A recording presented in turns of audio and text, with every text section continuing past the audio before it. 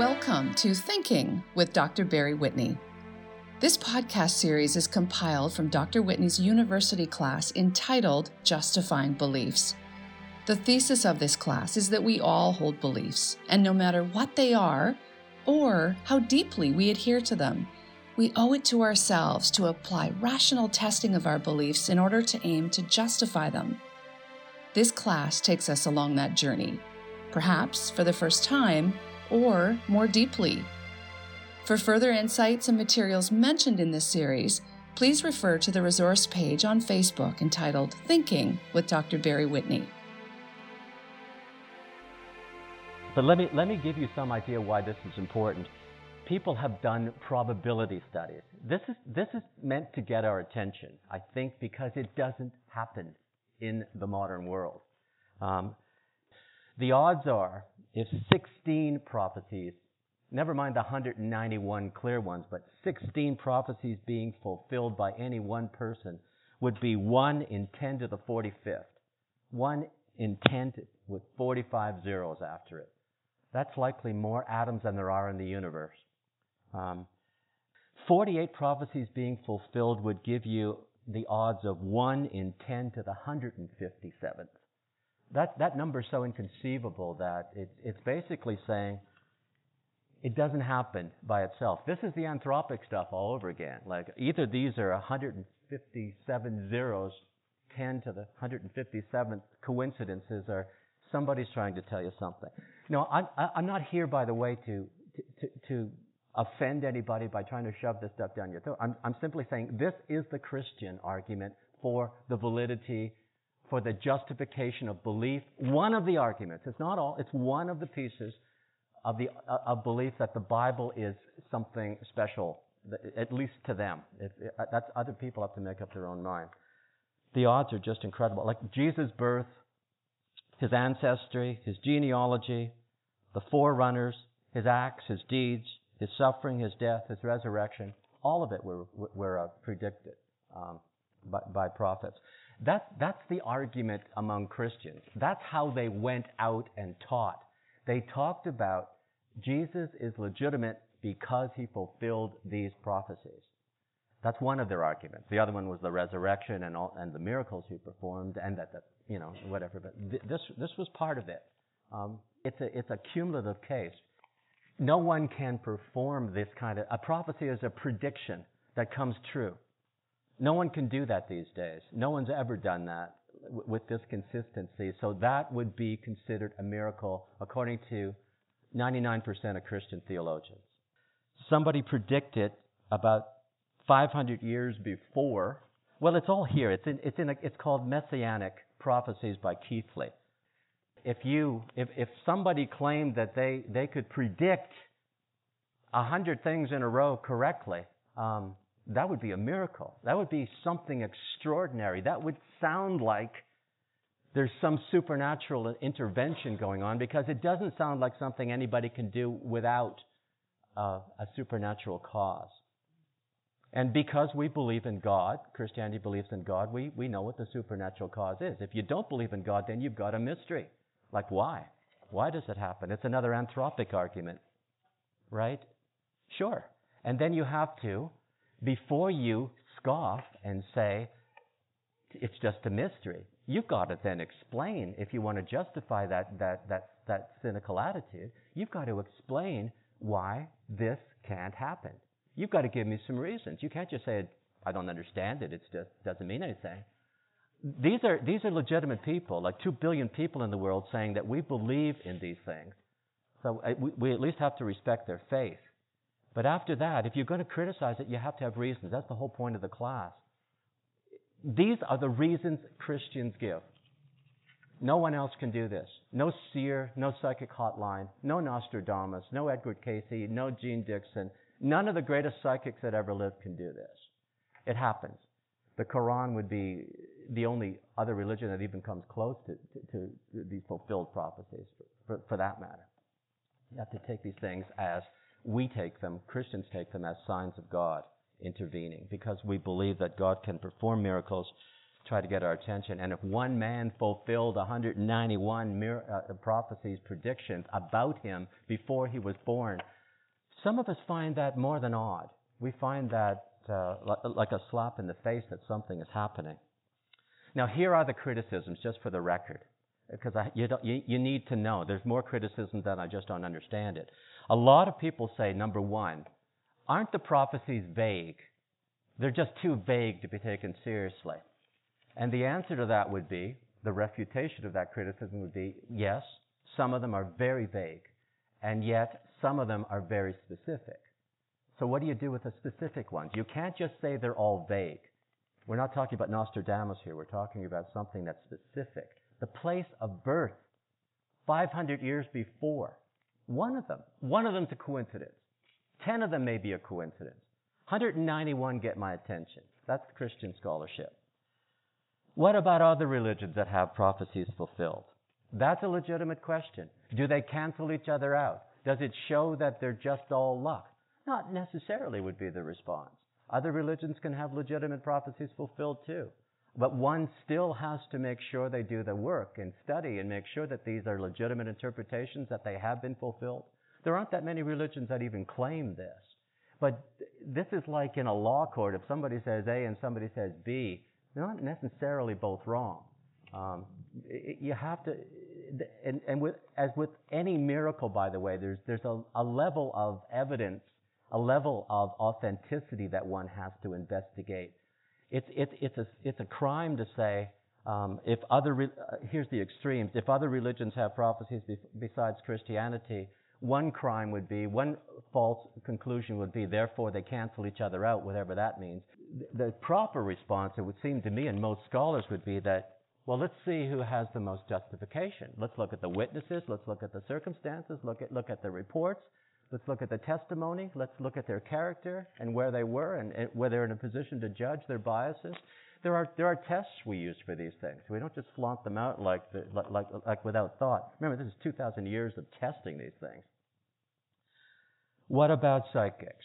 There's another criticism. Can people predict now? What's the big deal about predictions?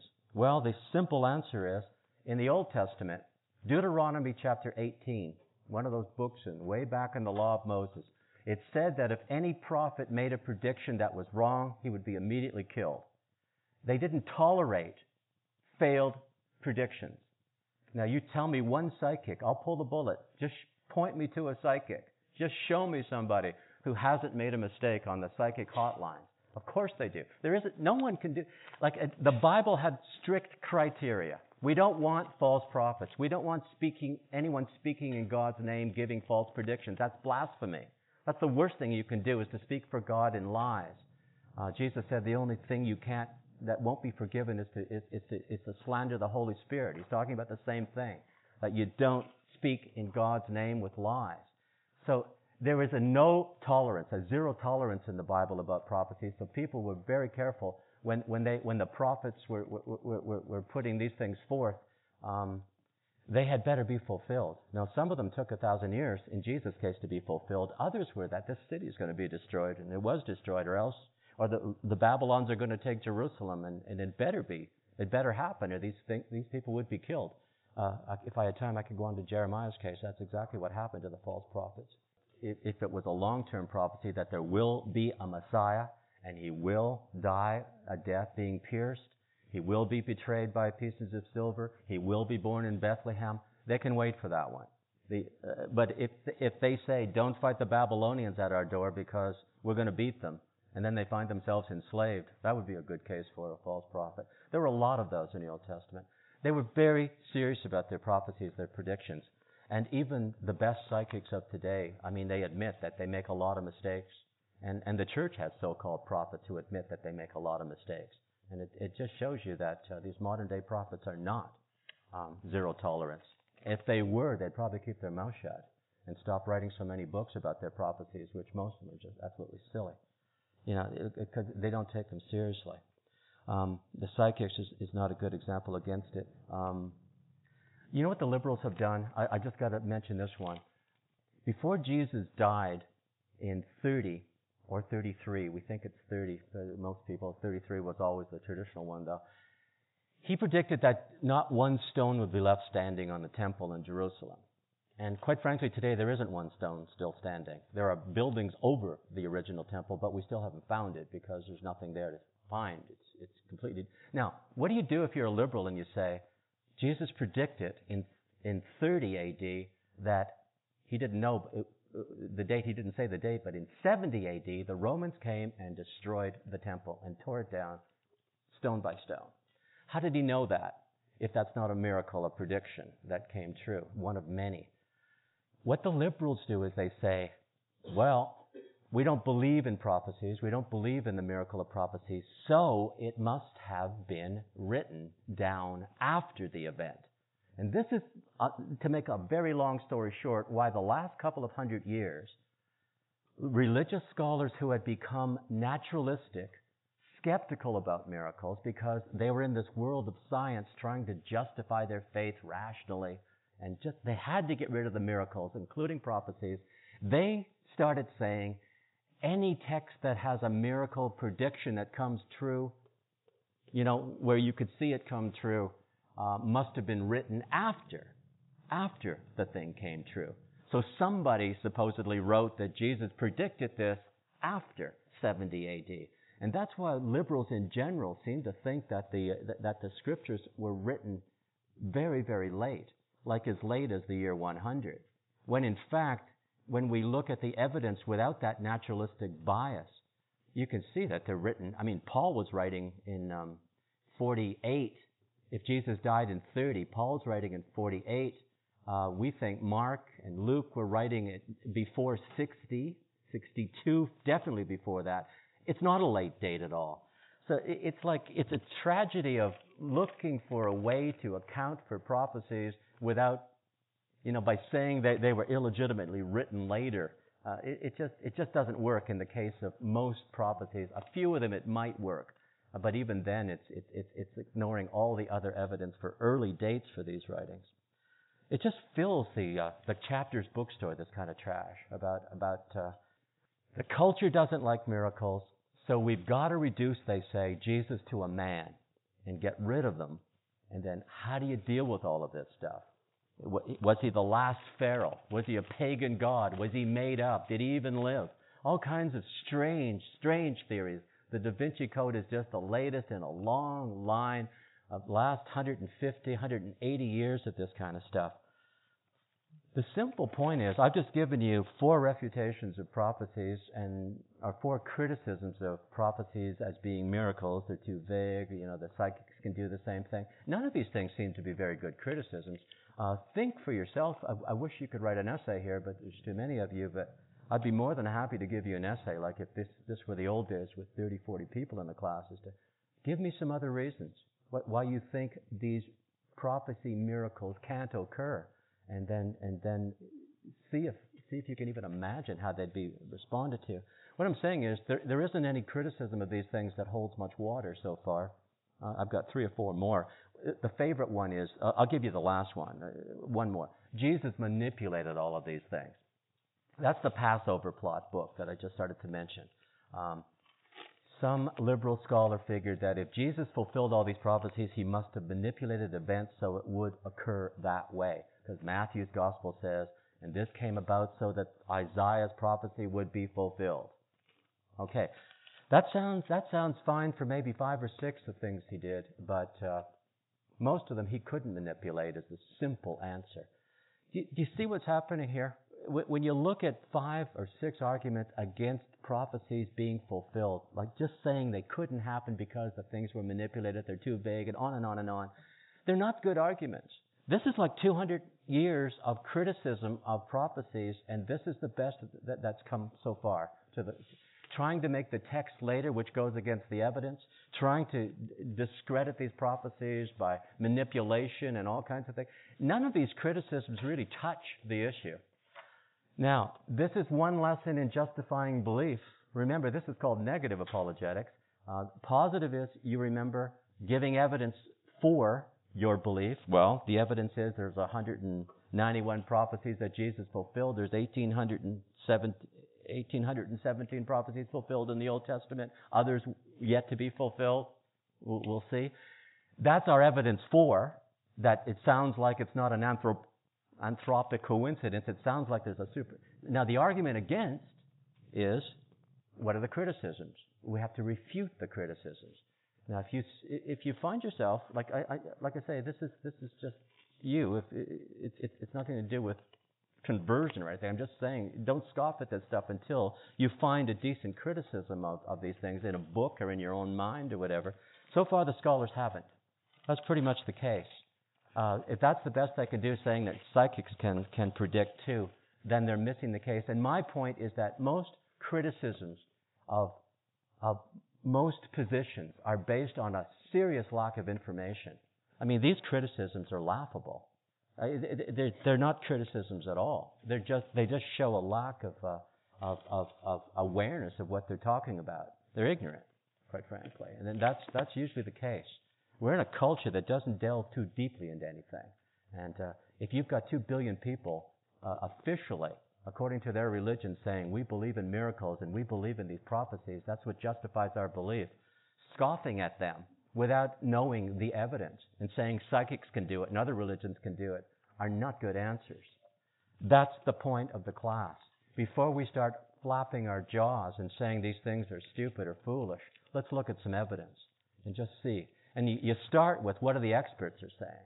What do the experts say about these things? And then maybe you can become an expert yourself and add something to it, but it takes a lot of work. This stuff is serious. It's nothing laughable about somebody's basic fundamental belief system. Nothing at all laughable about it. Now, with the case with miracles in general, I want you to get a better feel for that because, like I say, it's the number one hit list in this culture. People don't believe in God, they don't believe in miracles, and it's a vicious circle. I don't believe in miracles because I don't believe in God. I don't believe in God, therefore I don't believe in miracles. And yet, you have the world's biggest religion and the world's second biggest religion telling you that miracles are important. Christianity in particular saying they're important. Let me give you some of the criticisms against miracles. You've got tons of them already in the readings. These are the ones you don't have. There's hundreds. Hundreds of arguments against miracles. Tell me when I get to one that you think is valid. That's the problem. I can't find a valid argument against them, and yet the culture doesn't accept them. And if you don't accept miracles, there's no point in going any further because the miracle, the resurrection, virgin birth, Jesus healing miracles, all these things can't happen. There's a bias against them. So you could have all the evidence in the world. Like it could fall on you like a piano from a building, and you still wouldn't see the evidence because the bias is that great in this culture against miracles happening. It's either because we don't believe in God or we don't believe in miracles, but it's really the same question. And here are the arguments that they can't. David Hume is the basic scholar, the philosopher, the skeptic who argues against miracles, and he's still worshipped for that in this culture by most skeptics. Hume says, base your belief on your experience. And you know what he does? He rules out miracles, therefore, in principle. Because in my experience, and that, by the way, is what I see and what I read, and what I read is what I believe, I've seen one person resurrected from the dead. I've accepted that. But I've seen trillions, all my other experiences like yours, we haven't seen anybody resurrected from the dead. So what Hume has done is to say, only believe the weight of your experience. What he's done is make miracles impossible without even looking at the evidence. I could walk in and say, this guy was dead yesterday. Here's 3 medical doctors saying that he was dead and he's risen he's alive again. And because in our experience there'd be millions of cases, most of us thousands of cases where people don't rise from the dead, we couldn't accept that as a miracle. Because the weight of experience is always against the extraordinary event. Now that was my point last week about Hume. That's the main point. That's what you're after here. Hume and skeptics define miracles as based on what we experience. And because most of our experience is just basic scientific facts, scientific laws, and not miracles, it's always weighed against belief in miracles. Of course, what Hume did, the comment is, the conclusion is, you can report a miracle you can give evidence for it, and the skeptic's still going to disbelieve it because the weight of evidence is against it.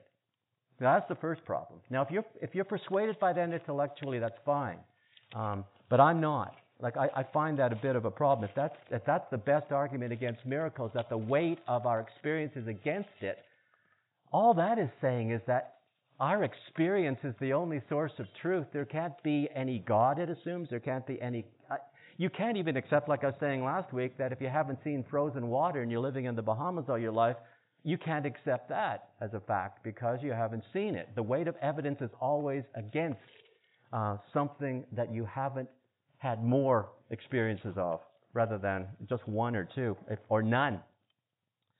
Now, in Creve chapter 5, he doesn't really talk about Hume as much, but he tells you there's another argument against miracles. If that isn't bad enough, it's based on the weight of experience. The other one is that's used by most skeptics, and I'm saying this respectfully. They're philosophers who teach courses in miracles and assure their students that they're stupid and they can't happen.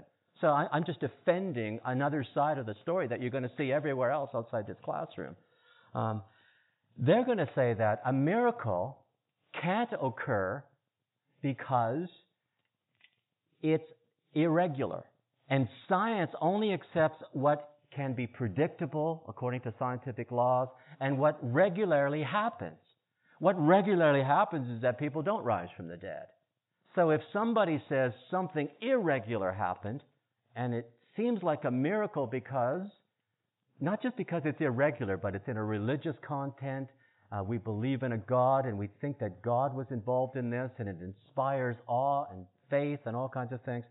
The scientist will say, or the philosopher will say, if it's an irregular event, non-repeatable, like Jesus' resurrection, you can't accept it because it goes against scientific laws. Now, my simple response to that is, scientific laws obviously is the only game in town. What that does too is to rule out miracles before they happen, before the evidence is even considered. Who's going to consider that if you say nothing can happen that's irregular, that doesn't repeat itself over and over? If everybody rose from the dead, that'd be a scientific law. But it's not. So I'm saying what we talked about last week, just so you get clear on this, because this is the fundamental issue in religion these days, whether you're going to believe in these things or not. The two arguments against miracles that are at the top of the pile, the rest is all just versions of this, and there are a lot of the rest. I've got 20 or so here that I don't think I'll burden you with, but I'll give you a few. But they all are based on what's the weight of your experience. Doesn't happen, somebody claims it does happen. So your experience is the judge. Or ask yourself, is a scientific law being broken? And if it is, that's a miracle according to a religious person, and it can't happen. So the skeptics are saying, your experience and scientific laws rule out miracles. I don't care about the evidence, is their attitude. They can't happen. They have a mind saying, you can't break scientific laws, and you can't believe in something that goes against the weight of your experience. Now, my simple answer is that, sure you can. My experience is simply what I experience. I'm a limited. This is the empirical verification test all over again. It's like only believe what you can see, taste, smell, touch, and feel, or whatever. That's the test of truth. Do you know how many things don't pass that test? Most of life doesn't pass that test. Only a few basic scientific laws do. And then, now that we're talking about scientific laws, the other one, what are scientific laws? Scientific laws are simply the conclusion we have drawn based on our experience. It all reduces to you and I, with our five senses, determine what's true or not. And that arbitrarily, and inconsistently, it refutes itself because it's a false statement, but it arbitrarily rules out God. It refutes itself because that statement, only believe what you can see with your five senses, that you can verify with your five senses, can't be verified by the five senses. It refutes itself. It makes itself silly. This culture is fascinated with scientific laws, experiences that we've had with our five senses based on scientific methodology, and everything else is ruled out. So what they've done is, without even looking at evidence for miracles, They've ruled them out with an incredible bias by saying we only believe what's naturalistically verifiable. So this is a tough battle to kind of shake ourselves loose from this. Even religious people, like when I look at half of Christianity, or more than half, willingly giving up miracles. I mean, they're giving up the core essence of their faith because they don't know how to fight this skeptical, scientific, philosophical naturalism, which ridicules them for believing in miracles. Put your hand up in a science class or a philosophy class and talk about these things. Maybe philosophy will allow you to do it, but they certainly won't allow you to win the battle because they'll say, well, the weight of experience is against it. Scientific laws can't be violated. And then the concession would be, if a scientific law is violated, then what we'll do is we'll take that miracle, so-called, and we'll make that part of scientific law. So it's no longer a miracle, it's just a blip in scientific law. And quite frankly, a lot of things happen in science that science can't explain, especially in quantum physics. And yet they don't say, this can't happen. It does happen at the quantum level. And every prediction at the quantum level of things you can't even see has come about. It's true what they're predicting. But they can't see it. They can't verify it. And there's things that don't obey the laws of space and time, and yet they accept those. Like it's very strange, this bias against belief in God performing miracles, whether they're prophecies or resurrections or healings. All of this stuff, it's eroding our faith, and it's turning people either into atheistic skeptics or into some kind of New Age spirituality where there's so many versions that, there's miracles and there's all kinds of strange things happening, but I'd be worrying about justifying some of those beliefs before I devoted my life to them.